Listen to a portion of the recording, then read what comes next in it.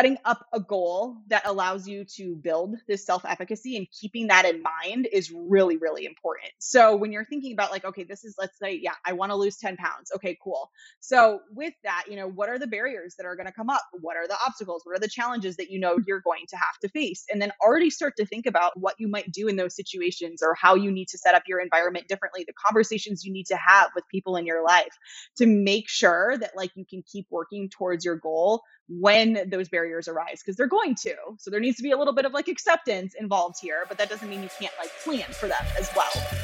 Welcome to Make Bank with Marie Wold. I'm Marie, and for the last decade, I've been helping women set and hit unrealistic goals while building their definition of a rich life. This podcast is your ultimate destination for unfiltered discussions about personal development, entrepreneurship, wellness, confidence, wealth building, relationships, and so much more. We're creating our dream lives together, and I'm so glad you're here. Now let's jump into today's episode. Hello. Your girl is back from her long trip to Kentucky that I talked to you about in the last episode, and the horse show hangover is real. So since I make the rules, perks of being a CEO, I'm easing back into work over the next couple days with just like slow mornings, lots of dog cuddles, low expectations, which is honestly kind of hard for me sometimes, and really focusing on the parts of business that are fun and feel good. And I also strategize my calendar in advance so that I have minimal meetings, no client calls for a few more days, etc., just to slowly rebuild the momentum, get back into the groove, and create space to rest and just kind of reset post-trip. Even though I can work on the road, it's just not the same, and I always need a hot second to kind of get back up to full speed. And I found that I do not do well going from 0 to 100 or even like 50 to 100 back to back, like just like that. So if you're the same way, give yourself a permission slip to take it slow, okay? Especially if you're an entrepreneur, you get to make your own rules. So don't you dare make it wrong that, you need to take a beat sometimes. You got to ease in sometimes. That is totally fine, not wrong, and that's the way that I have to operate.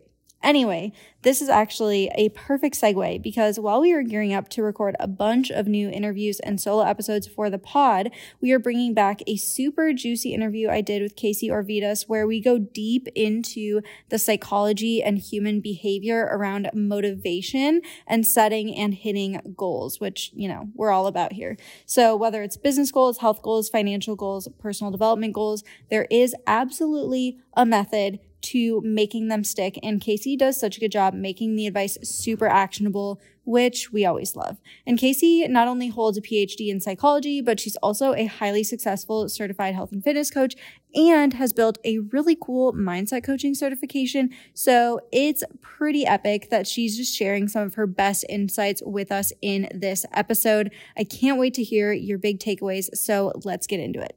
Hi, everyone. Welcome back to the Grind and Be Grateful podcast. I am so glad you're here. Today, we have an interview for you with special guest Kasey Orvidas, and we have the most interesting topic at hand. We're going to dive into mindset and the psychology behind mindset, habit change, health behavior, and also how to be the best coach possible. So we have a lot of things to talk about. A little bit about Kasey. She holds a PhD in psychology and is a certified health and fitness coach. Her expertise is in mindset and health behavior change. So she has transformed hundreds of lives and minds in her coaching career while also being published in multiple peer-reviewed scientific journals for her research, exploring the relationship between our mindset and our health and fitness behaviors. So after finding so much success within her own health and fitness coaching business, she's also created an accredited certification program teaching other coaches how to effectively use mindset to create habit change and lasting results for their clients. So safe to say, she knows her shit, and this is going to be an epic conversation. So Kasey, welcome to the show. Thank you so much. I'm excited to be here. Hopefully I can live up to the intro you just gave me. I mean, I'm pretty confident that you will. You have so much experience, so much expertise, and all of the acronyms, all of the credentials after your name to back it all up. So I know it's going to be great. So I definitely want to jump into the nerdy stuff and the actionable takeaways that I know we both love. But before we do, I just want to catch everyone up to speed with you in case this is their first time meeting you, because you've landed in a really cool specialty. Like, I know this is probably a tough ask, but can you try to give us a quick synopsis of how you got into both the health and fitness field, and then more specifically, how you've become an expert in psychology and mindset within the industry and just in general? Yeah, definitely. So I think from the health and fitness perspective, I'm not super unique in that I kind of fell in love with strength training. I was a previous cardio bunny in college and fell upon bodybuilding.com and all of the forums there, and JB Eason, Amanda Latona, all of those women I just started to really look up to and was like, okay, what is this strength training stuff? I need to figure out how to work out on my own because similar to you, I played volleyball all through high school. I didn't play it in college, but I was an athlete year round with volleyball, and that kind of took care of the fitness side of things. And I didn't pay attention to nutrition in high school.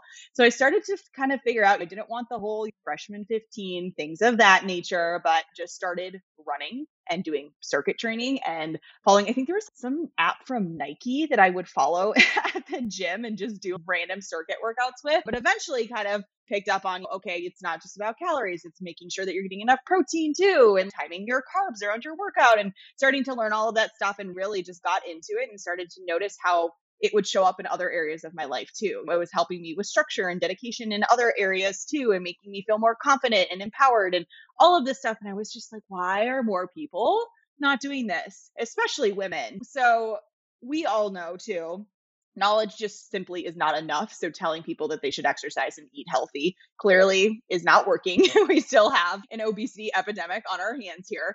So I was in school at the time for psychology and was actually originally interested in forensic science and criminal psychology, but was building this budding passion for health and fitness on the side. And when it came time to think like, okay, what do I really want to do with my degree? Where do I want to go with it? I was thinking to myself, everybody and their mom loves NCIS and true crime and all of this stuff. I'm not unique in that like that path sounds interesting, but not everyone is as passionate about health and fitness. So I was like, okay, how could I blend these two things? And of course, there's tons of fields within health psychology, experimental psychology, social psychology, behavior change, all of these things. Like psychology is great because it's extremely broad. So me changing kind of my idea of a career path was not all that difficult within psychology.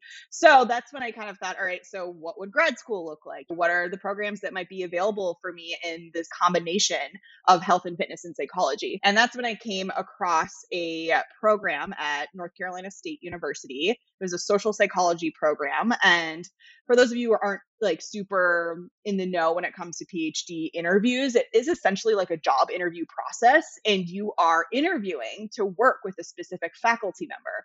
So there was a professor there who was doing work on mindset, which I at the time was like, I don't know if that's super important. I don't know anything about it. I didn't know there was a science of mindset to begin with, but she was looking at all different areas within mindset, specifically obesity and health behavior change. And I was like, okay, that sounds interesting. I applied there. I came here. I'm still in Raleigh to this day, but came here, fell in love with the city, fell in love with her, fell in love with her work.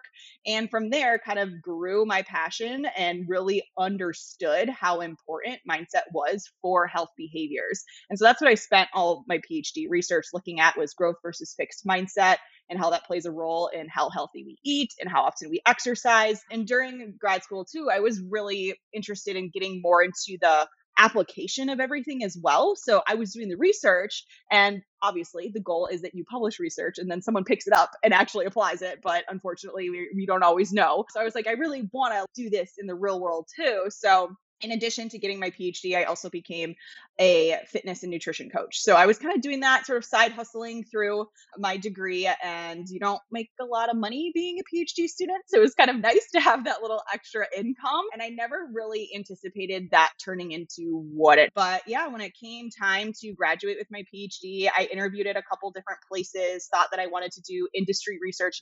Oh, it'd be super cool to work for Nike and be on like their behavior change team or something like that.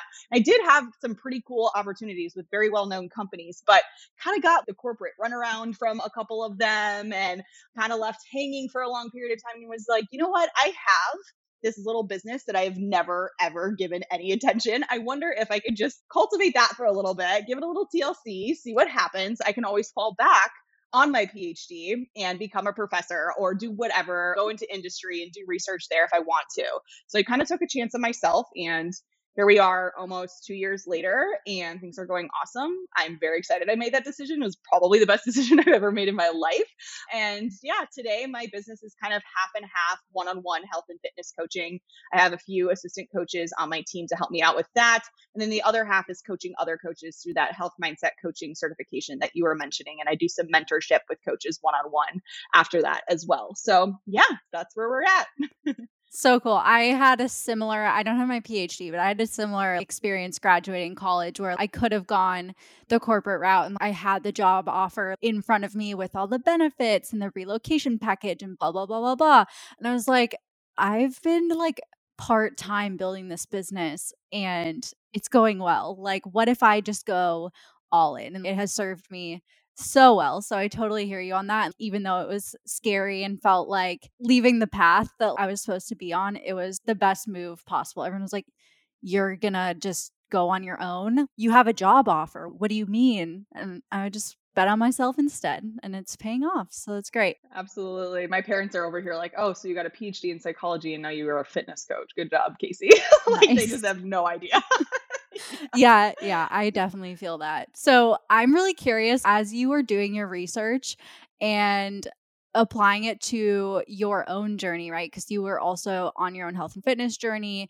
And I'm sure you were also treating yourself as a case study. What results were you starting to see as you started being able to harness all of the mindset principles and psychology principles that you were learning about? A lot of it was sort of like looking back, because at the point where I was really starting to understand mindset and research it and go through this process of realizing how important it is from not even knowing that it was a thing, I had already at that point probably been like 5 years into my quote unquote fitness journey at that point. So it was more or less like retrospective kind of perspective taking. So I would look back and think, how is my mindset maybe tied to kind of getting through those early stages of all of my friends were still binge drinking like Thursday through Sunday, but I was getting up and going to the gym and going to bed early and taking care of myself and doing things of that nature. So I think a lot of the times when I would have what I would consider setbacks or get negative comments from friends, or it's usually not directly negative, right? They're like, oh, like, can't you just live a little and hang out with us and things like that? And I'm like, yeah, right, exactly. The backhanded kind of stuff. So when I would have those, I think looking back, this is where my growth mindset really would kick in, because it was less about like, oh, they're not necessarily coming at me, or any setbacks are not necessarily evidence that I can't do this. It's just like, okay, how do I need to do it differently next time? How do I need to have a different strategy or adjust for that? Or see other people's quote unquote feedback, if that's what we want to call it, as like, okay, that's not necessarily a reflection of me. It's just probably a reflection of themselves or whatever it may be. And I wouldn't let it get to me, whether it was setbacks, whether it was feedback or whatever. So looking back, I'm like, okay, that's probably why I was able to kind of get through some of those tougher times and keep pushing. And honestly, I was so excited to leave Minnesota and move to North Carolina, because it was like, this was my opportunity to find more people similar to me and kind of have that fresh start. So I think I always had that sort of like on the horizon. Eventually I'll find my people who understand and are like me and etc. So that's all growth mindset oriented thinking. I was going to say you already had the growth mindset without realizing it. Exactly. And I do think it's interesting, because the question I had going through college and kind of experiencing health and fitness showing up in my life so positively was like, how are more people not doing this? It's not an education problem. Like I was saying, it's gotta be something psychological. There's something holding people back or making them perceive things differently or assign meaning to things differently. And that's essentially what mindset is. Very broadly, it's the lens that you take to assign meaning to things and make sense of situations and all of that. So really the answer to the question a lot of times is someone's mindset. Of course, there's a lot of other things that play why people might not go to the gym or eat healthy, but from a psychological perspective, it seems like mindset's a big one. Yeah, so I know that there are a lot of different facets to mindset and different kind of like buckets of mindset blocks or mindset struggles. So if you had to narrow it down from just mindset to something more specific, What would you say is the reason why so many people fail at the goals that they set? Is it because they're setting the wrong goals to begin with? Is it because a certain mindset block is coming up? What have you found both as a coach and in your research and helping other coaches is a common thread? Yeah, definitely. I think underlying, and this is me being kind of biased as the mindset researcher that I am, but underlying, I do think the biggest issue is not recognizing that you do have a fixed mindset. I think a lot of people assume, like, oh, I read the personal development books. I listen to the Grind and Be Grateful podcast. I do all of these things. I must have a growth mindset. But when push comes to shove, or you receive feedback from other people, like actual feedback, constructive criticism, or something like that, and you automatically feel defensive, or you need to justify your actions, or you see the success of other people and are very, very jealous of them and automatically start to make up reasons why they are successful and you cannot be. Those are all aspects of a fixed mindset that people don't even realize are there and will absolutely hold them back. So I think it's not only just the fixed mindset, but also that people aren't aware that they have a fixed mindset in the first place. So that's kind of really step one if you want to shift towards more growth, but you also have to be open and willing to realize, hey, maybe I don't have a growth mindset to begin with. Yeah, it's interesting. All of the examples are red flags for fixed mindset. I feel like all of those are very tied to ego as well. If you get feedback or criticism from someone or you're failing, the ego takes that as something super, super negative, and you almost have to bypass that ego response to really be able to have the growth mindset. And I don't know, that was just an observation that I think I knew, but the way that you just described it made it really, really obvious. And I love finding little parallels like that. Yeah, and it does make sense because people who have a fixed mindset, and you can have a fixed mindset in one area and a growth mindset in the other. So it's not this global thing, you have it or you don't type of thing. But having a fixed mindset in a certain area essentially makes you tie that area to who you are as a person. So what happens is when you're receiving constructive criticism, you're receiving feedback, or you're seeing people be successful in that area that you're maybe having some insecurities around, it's not that you feel like they're attacking your methods for doing things, or that someone else, you're just outwardly jealous of someone else. It's that you're feeling like it is an attack on yourself. So because you've sort of internalized, this is about me and my abilities, and if you have a fixed mindset, you don't necessarily think that you can change yourself or change your abilities, then it becomes like, okay, well, you're not just giving me constructive criticism on, the strategy that I use or how I went about doing this. You're giving me criticism on who I am as a person at my core. So again, most people don't realize that that's where it's coming from, but it does make sense that you make that tie to the ego, because it is kind of, that's exactly what happens, is that people with a fixed mindset end up tying it just so internally to who they are that that's why they feel the need to get defensive or make up justifications or rationalize situations, is because they don't want it to be like, oh, there's something wrong with me, essentially. And I mean, it does feel vulnerable to take ownership of your failures or any feedback you're getting or any sort of judgment you're receiving or internalizing and processing the comparison that you're experiencing. It does feel very vulnerable to explore those things and actually address them instead of just bypassing them. And it hurts either way. It's uncomfortable either way, whether you let your ego take over and you're offended or have the fixed mindset and just defend that position. And it's also uncomfortable to process all of it. But the difference is like, if you can process it and like not let ego take over and have the growth mindset, you actually end up in a better place. So the uncomfortability, it has a reward instead of just being upset and ending up in the same place. Absolutely. Something I say all the time is that discomfort breeds growth, right? So, like what you were saying is you can be uncomfortable and feel attacked and get nothing out of it, essentially. Or you can feel uncomfortable and learn from it and move forward from it and get better from it. It's like, wouldn't you rather the former? No, the latter. Wouldn't you rather the latter than the former?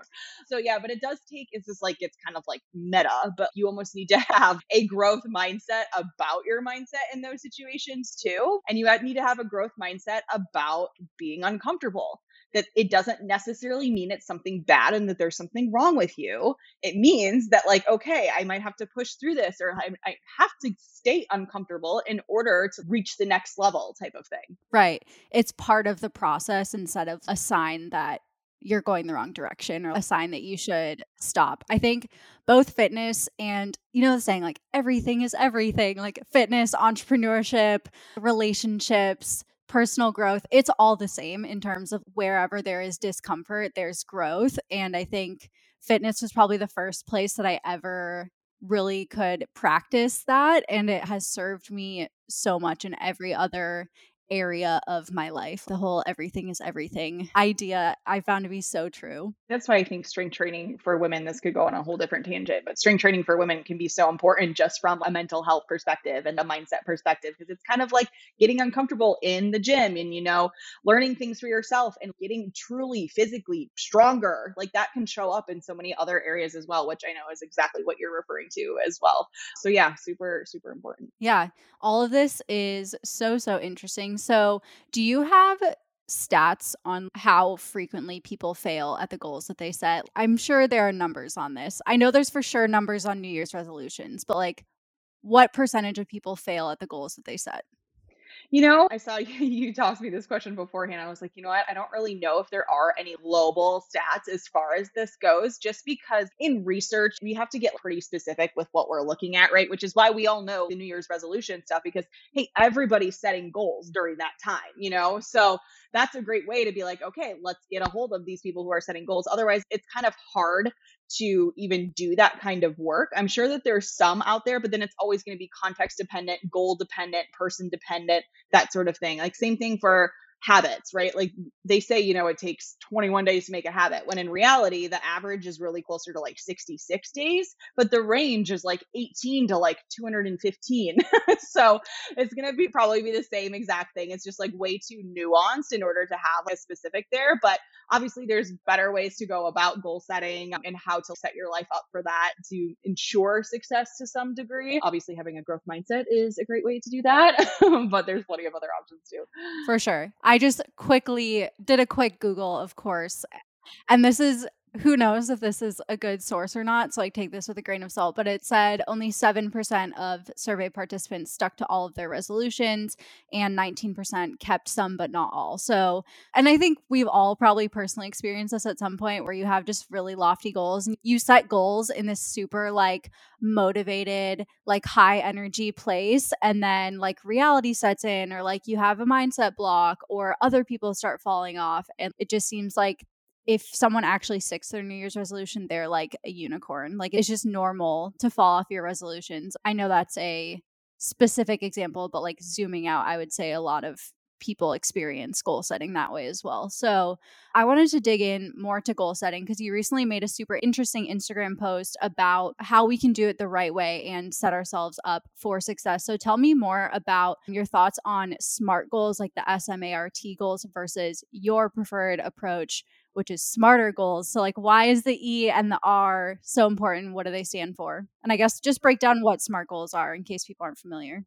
Absolutely. Yeah. Oh my God. This post was like one of my best performing posts ever. And I was so surprised. It was like one of those, just like you put together like what seems to be like a very basic, like swipe through post. You're like, this will probably do all right. And it's also something that I've been teaching to my like students, my coaches that go through my program for a while now. So I'm like, this is just like something, just going to throw it up there. And yeah, people loved it. But I think it is a little bit like risque if you're going against SMART goals, which has been around forever. I'm sure the majority of people listening to this are like, yeah, I know SMART goals. I learned that in kindergarten. But yeah, so the basic framework of the OG like SMART goals is specific, measurable, attainable, realistic, and time bound. So I don't have an issue with all aspects of this model. I swapped out a few of them and then added a couple more. So with specific, I do like that. I think a lot of people do go into goal setting thinking like, I want to build a healthy lifestyle. It's like, great. That sounds awesome. And sure, exactly. What does it mean? So you got to break it down a little bit more, get a little bit more specific and set like specific goals based on that sort of overarching theme that you're looking for. So I like that one. We'll keep that. M is for measurable. I absolutely agree with that too. What you measure, you can improve. It's hard to know, same with, you can even take this to like strength training. Like you don't necessarily know you're improving and making progress, especially when we're talking like progressive overload, unless you're really tracking it and paying attention and things like that. So having some sort of system to measure that goal is going to be important as well. Otherwise, you don't really know if you're getting better or you're going in the right direction or not. So I'm cool with those. Where I do get kind of hung up on and swapped out as the last three letters. So instead of attainable and realistic, which I do feel like those are just redundant to begin with. Right. They were like, we need it to be a word. So Exactly. So they already feel a little bit redundant, but especially like from the health and fitness space. And honestly, when it comes to like entrepreneurship as well, if you're always, always, always only setting goals that are attainable and realistic, to me, it's so many people, again, have this fixed mindset that they don't realize exists that is holding them back. Now they're operating from that fixed mindset to set attainable and realistic goals. And like they're going to end up spending all their time creating these goals that are just like not reaching or striving for anything. And one of the examples I use in this post, and it's definitely an extreme, but thinking of people like Steve Jobs or Michael Jordan, do you think that they like sought out like the most realistic and attainable goals all the time? Like, absolutely not. It's like there needs to be a little bit of like shoot for the stars. Like, of course, I don't want people to be setting like, oh, I want to lose 100 pounds in 3 months type of goals. Let's not get super unrealistic about it. You might need to feel uncomfortable in order for you to really like build these skills and develop these things that you need to keep moving forward. So with that said, especially from the health and fitness space, we have research that shows that unrealistic expectations of weight loss is not even the greatest predictor of like successful weight loss and maintenance overall. So it's like, why are we even worried about it then? Like, let people set their goals. So instead of attainable and realistic, I'm trying to make sure I'm like getting all the letters correct here, I have additive instead of attainable. So there's some research behind this as well, that like when we're kind of pursuing goals that are adding to our lives, or we're adding things to our lives rather than like perceiving it as taking away, that can be super, super helpful. So I added that one in. And then instead of realistic, I have rewarding. So you want it to be personally rewarding to you. And this taps into research on intrinsic motivation versus extrinsic motivation.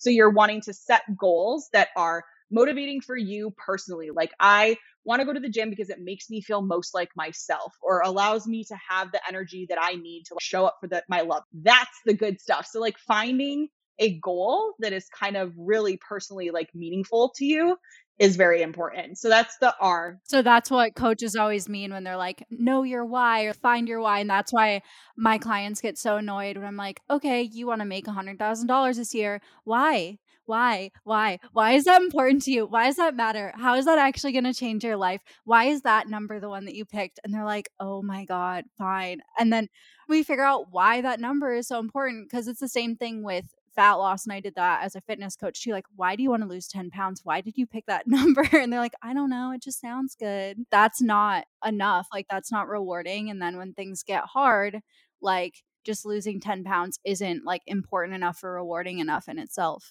You got it. Exactly. And that's so true. We hear that all the time, is like, find your why. And what's cool is that we do have like research to back up why finding your why is important. So the last one is time based. And the issue I have with this is, again, like very specific to, I'm like health and fitness, entrepreneurship, they're like always the same thing. It's the same. Everything is everything, right? So time based, when you're looking for like weight loss goals or body composition changes, things like that, if you're like, okay, in 6 months from now, I want to have lost 15 pounds and gained 5 pounds of muscle and look exactly this way. Sure, like life might throw you some curveballs. We might have a global pandemic upcoming. Like, all of these things happen. So we can't necessarily always put like a timeline on those types of things. And like, sure, I'm all for having deadlines for yourself and like setting goals like quarterly goals or something like that, where you do have a little bit of a timeline. So I switched time based just for timely. So instead of like always needing like, okay, by this time I'm going to do this, especially again from a health and fitness perspective, like we don't really always know how your bodies can respond to things. We might need to try different strategies and figure out what works best, and don't need anybody to be disappointed at the end of 3 months when they haven't lost those 100 pounds that they were looking to lose. So I like timely instead, just because it's a little bit of a different look on things and how you are essentially checking out, where are you right now? Where do you want to go? What does that need to look like? Make sure it's not extremely unrealistic, and just kind of also taking a look at your other aspects of your life.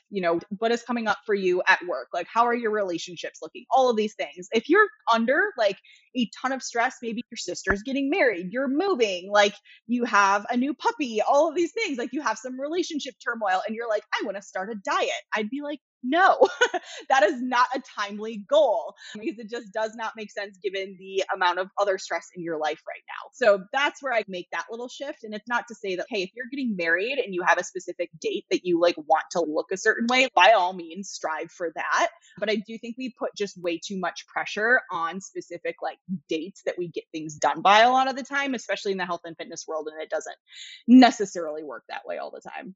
I totally agree. And there's a season for everything, but it's not at the same time. You know what I mean? Like you can absolutely do it all and give everything 100% at some point, but you can't give 100% to 100 different things all at once. And I'm sure, like, how many times have you had like a launch planned or something, or you wanted to have something done by a certain time and you're like, no, there's no way. I need like a whole nother quarter. Right. Yeah. And you're like, oh, all of these other things are like off the rails right now. This is just not going to happen. Like, you have to be a little bit flexible about the path. I don't think you always need to be flexible about like scrapping the goal, but it might have to wait or you might have to approach it a little bit differently. So I love that, especially in a culture where people get so tied to like no excuses. Like there's no reason why you should ever like mess up or ever miss a goal. That's just not realistic because life happens. And like we've seen a lot in the last year and a half that like life is one giant plot twist anyway. Yes, exactly. Yeah. So move the goalposts instead of just like trashing the whole idea together. Yeah. Yeah. Yeah, for sure. Okay, so there's still two more, right? You got it. Yes. So in the original SMART framework, it's not smarter. I've made it smarter. So I added the E and the R. And E is for efficacy. And this is specifically talking about self efficacy. And self efficacy is this concept within psychology that even in the face of barriers and obstacles and setbacks towards your goal, you're able to kind of continue on. Super, super, super important, obviously, as you can see, for goal setting and pursuing those goals and being successful with those goals. So kind of setting up a goal that allows you to build this self-efficacy and keeping that in mind is really, really important. So when you're thinking about like, okay, this is, let's say, yeah, I want to lose 10 pounds. Okay, cool. So with that, what are the barriers that are going to come up? What are the obstacles? What are the challenges that you're going to have to face? And then already start to think about what you might do in those situations or how you need to set up your environment differently, the conversations you need to have with people in your life to make sure that like you can keep working towards your goal when those barriers arise, because they're going to. So there needs to be a little bit of like acceptance involved here, but that doesn't mean you can't like plan for them as well. So like making sure that self-efficacy is just kind of at the forefront is super important. And as you build that, as you make it through those barriers and setbacks, obstacles, whatever, you are building more self-efficacy and just your general like confidence around your ability to do things, and things will get easier because of that as well. And of course, it can be uncomfortable, but that's where you get the skill development and all of the good stuff out of it too. Yeah, I think that is one of the many reasons why a lot of people struggle to follow through is like they set goals when they're feeling super motivated and like things are calm or like a bunch of other people are doing it with them or like, circumstances are ideal or ideal-ish, and like that's when they go for the goal and set all their expectations. And then once shit hits the fan or something gets hard, like that was not in the plan. Like they made the plan with an idealistic idea of like how it was going to go without planning for all the obstacles in the way. So I think I love that addition. That's like so overlooked. Definitely. Yeah, I agree. That's why I put it in there. And then the last one is R for reverse engineering. So this kind of plays into a lot of the other ones we've already talked about, but it's essentially, okay, so thinking about like that long-term outcome goal that you are striving for. And a lot of times what people will do is kind of just stop there, right? Because it feels good to just be like, oh, I want to do this thing, or I want to look this way, or I want to make that $100,000 this year, or whatever it may be. Like that feels really good in the moment. That's the positive visualization side of things that can make you feel truly like, we have research on this too, that like visualization or like positive thinking can be really helpful when it comes to like anxiety or depression or any of those things. but it's not the greatest when you're actually wanting to like work towards a goal. So it can be good, but then you also have to put in the work to kind of, like you were saying before, make sure you determine like what barriers are going to come up, obstacles, etc. So reverse engineering is essentially just exactly how it sounds. And I'm sure you all have used this like concept or term in your lives at some point, but like looking at that long-term outcome and then working backwards to like where you are now. What does that kind of look like? Can you set some like small goals along the way? Because we also know from the research on goal setting and goal pursuit that hitting those like small wins along the way to build that self-confidence, to build that self-efficacy is really important instead of just always focusing on like that long-term outcome, which we tend to do. It's like, what do people say? Write it on a sticky note and put it everywhere so you can always see it. It's like, no, let's actually reverse engineer it a little bit and pick out that first small goal that you want to hit at the end of this week instead of this $100,000 goal that you want to hit at the end of the year. So kind of like reverse engineering, picking out those small wins along the way and then going from there. For sure. I'm always talking about how momentum is everything. And I think it's so easy to feel stuck, or it's easy to feel like you're not actually moving forward when that finish line is so far away. If you've ever like hiked to the top of a mountain or something, like the top looks like it's so far away for so long. Like it never gets closer. And that's how it feels with goals. But if you're like, okay, I'm just going to hike to that next like mile marker or whatever, like those come up fast and you get those quick wins. And it feels like you actually can get an accurate sense of your momentum. So I'm all about the small goals. And like, even if my clients, they want to have the 6-figure year, it's like, okay, well, what does that look like per quarter? Like, what is our sales plan to make that happen? What is this launch going to look like? What is our content plan? Like, all of those small pieces are what build up to the big plan. And that's how you feel that sense of momentum. Exactly. Yeah, I love that. I think that your version is way better. Thank you. I think that should officially be adopted as the new goal setting framework. So, still kind of on the mindset and coaching vein, if you had to give current coaches, whether they're a fitness coach, a business coach, a life coach, any type of coach trying to help people, what would you say is like the low-hanging fruit of adopting mindset or integrating mindset into their coaching principles? This is a big one. And there's a lot of different like little things that I pick up on that I'm like, that's not great as far as cultivating a growth mindset goes. It's tough because at the same time, I'm not saying that anyone out there who calls themselves a mindset coach is not doing great work and helping people either. You know, what I've noticed after having at this point, I think close to 300 coaches go through the certification is that a lot of times people will join the certification program and I'll check out their Instagram bios or whatever. And half of them already say that, not half, but like a good amount of them will already say, oh, I coach on mindset, or I am a mindset coach, or I'm here to level up like your fitness, your body, and your mindset type of thing. So it's like a lot of people already think that they're doing it. And what I've come to realize, I think, especially those who then elect to be in my program or where they're and open to learn and want to do more, like they're already doing stuff that I'm like, that's actually an evidence-based practice. Like that's actually going to be helpful.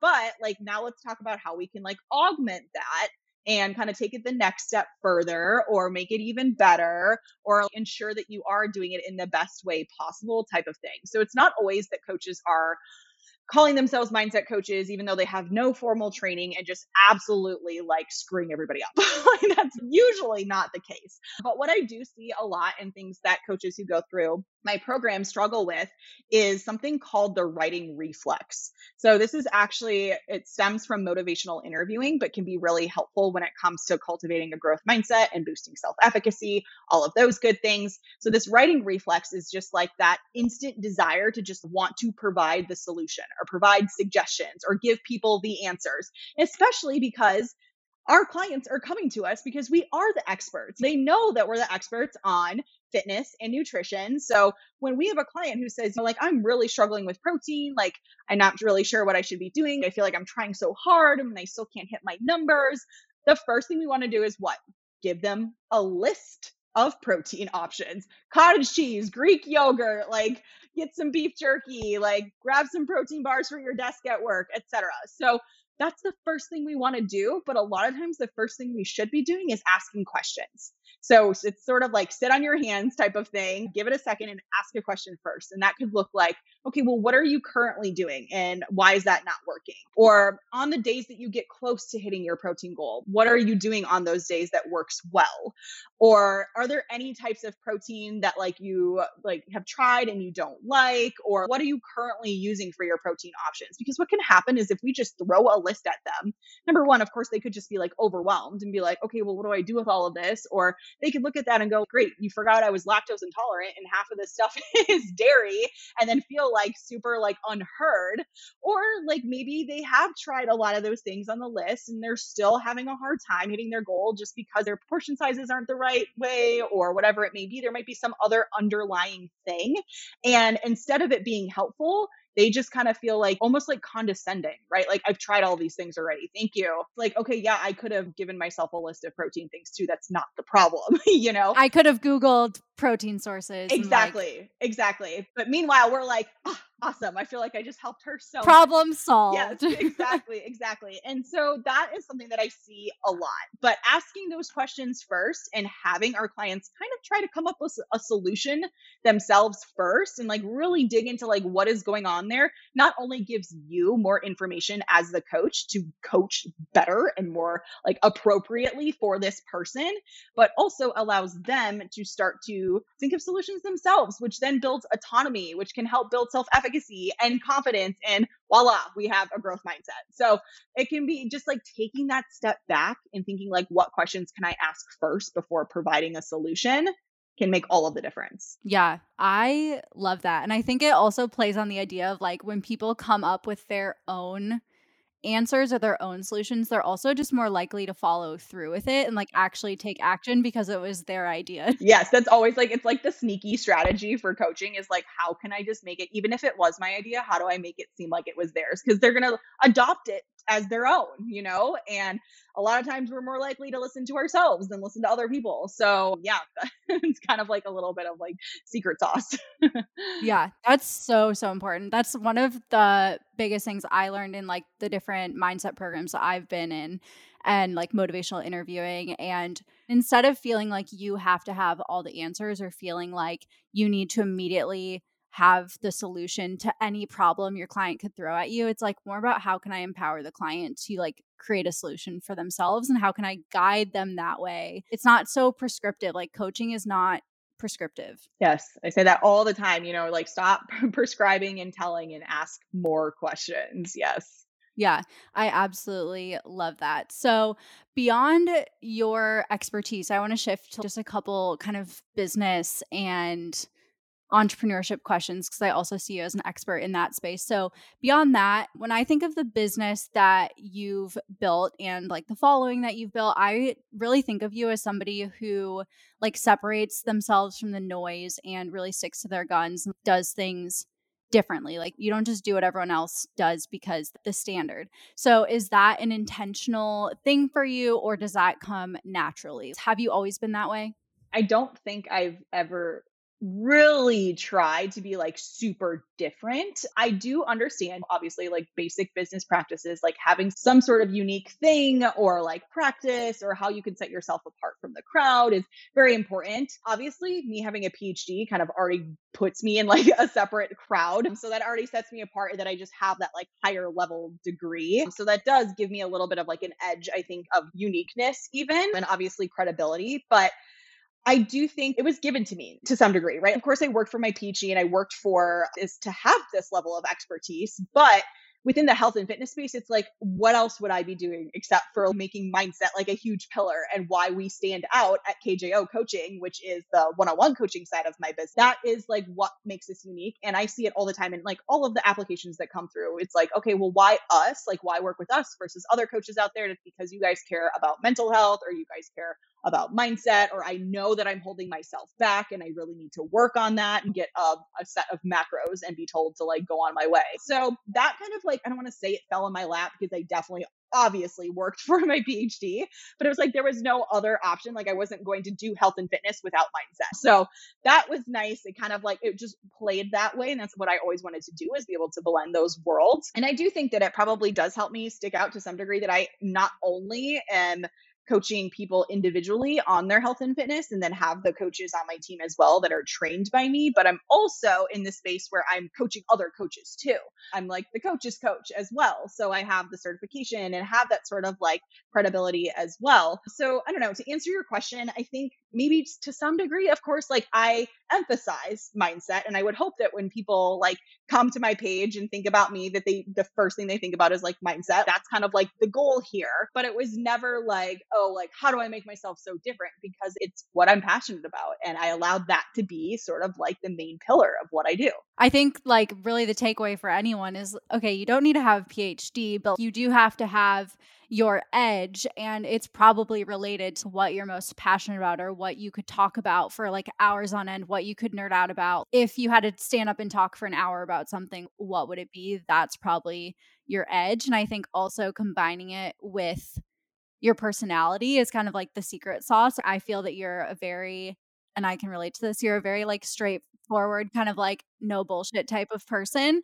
And so combining that with being super evidence based gives you a special je ne sais quoi. You know what I mean? Like when I think of you, I just think of no bullshit, like education, but also like very actionable and delivered in a personable way. Since I've kind of left the fitness space, even though I'm very much in it because most of my clients are fitness coaches, but since I left the obsession with learning about health and fitness stage of my life, I've unfollowed so many of the like Lane Nortons, but I love people like you who can take all that stuff and kind of distill it and help the general population approach it. So yeah, I think I like that takeaway of find your edge, whatever that might be. And it's probably related to your passion. Yeah, absolutely. I love that too. And I love that that's what you take away from me, because it was my goal, even like first year of grad school. It's like, oh, what do you want to do? It's like, I don't know, maybe industry research. Maybe I can be convinced to be a professor. I don't know. But what I really, really want to do is find a way to take the science of mindset and give it to like the layperson, right? And actually get it out there more than when it just like sits in a scientific journal and you hope that someone comes across it and like maybe makes a program out of it. So I knew that that's what I always wanted to do. Granted, I didn't think that a large majority of that would be like via Instagram posts, but it worked out okay. Yeah, I mean, I think Instagram has given us such a platform to just be able to express ourselves and build businesses, and like it can look so many different ways. So I love that it's been that for you. Like it's been the vehicle for you because I've experienced it the same way. Okay, cool. So I would say my last businessy question would be, what advice do you have around coaches who aspire to have really successful, impactful businesses, but they're in their own way and they're experiencing mindset blocks around pursuing their business? Do you have any specific advice on the business side versus the health and fitness side? Yeah, I mean, so much of it does overlap with anything, right? Is try to figure out, like, identify where that fixed mindset is really showing up, because it can feel just like friction, or it can feel just like something is like there and I don't know what it is. And I don't know why I can't like get over this hump and just like freaking do it. It can feel like that. And it's hard to actually adjust for something like that when you're not fully understanding where it's coming from. So, like, identifying your triggers and like where that comes from. And I think working backwards, kind of similar to what we were talking about before, like, where does your fixed mindset show up? Is that like the success of other people? You see someone else, maybe you look at Marie and you're like, God, she's been so successful and is doing all of this stuff and has like six-figure launches and all of these things. And are you thinking to yourself, I could never do that? I'm not her. She got lucky or something like that. If that's what you're doing, hi, hello, that's your fixed mindset. Notice that, pay attention to that. Even if it's just like scrolling on Instagram and you see people and you just find yourself getting really jealous or like thinking to yourself that you're a different type of person than them.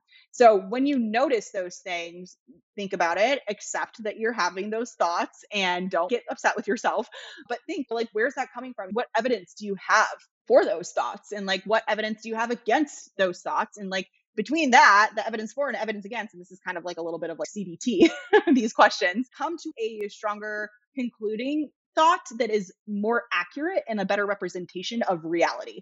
And once you have that thought, like maybe like ruminate on that a little bit, write it down and see how that makes you feel differently. And it will make a world of a difference. And, same what goes with like feedback. If you're one of Marie's clients and you're getting feedback on like your sales page copy or something like that, and you're like, God, I really suck at this. Like, I will never be able to do well because every time there's so many edits and all of these things. Instead of thinking that way, you can really start to sit in the moment and shift your mindset to thinking like, okay, this feedback is good. This is how I'm going to get better. Like, really pay attention to it. Don't just make the edits and walk away. Like, actively engage with it and figure out like, how do I get better with this? I'm going a little bit off tangent of like how you can maybe start to shift your mindset a little bit in the moments, but more or less just like paying attention to where those things come up, and like seeing with like things like setbacks, like when something doesn't go so well in your business, or you launch something and nobody signs up, or like you had like 45 people unsubscribe from your email list after you sent something that you thought was like a little bit risque but would be really good. And you're like, oh crap, did I say something wrong? All of those things. And like, sometimes they aren't, like, to me, like that might not even be a setback. And Marie, I'm sure you teach this too. It's like those 45 people, they left and you don't want their business because they're not your person anyway. So that is more of like a growth mindset thought, right? It's like, okay, well, those aren't the type of people for me. So perfect. I cleaned up my email list a little bit, you know? So kind of just noticing where that stuff shows up first is so important, because otherwise it will always just feel like resistance and keep getting in the way and you won't know where it's coming from. So you really have to identify those fixed mindset sort of thoughts and like things like situations that trigger those thoughts.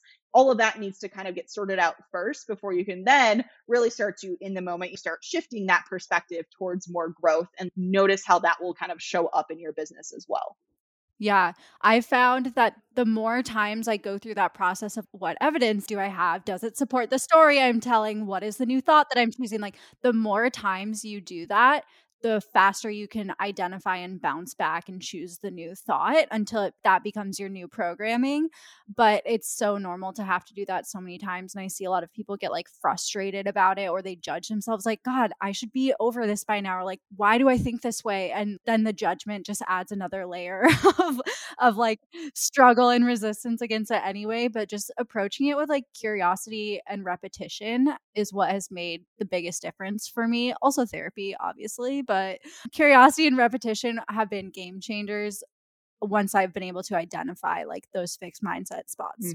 I love that. It's like the curiosity part is, just get like a little bit more clinical with it, see it for what it is and pick it apart and try to understand where it's coming from. Like, no shame, just let it be what it is and try to identify how it was triggered and why it's there. And then what can you do next time to maybe not let it be triggered, or just kind of navigate that situation a little bit differently so it feels a little bit better, and kind of getting, and it can like way easier said than done, right? Like removing emotions from this stuff and just like getting clinical with it.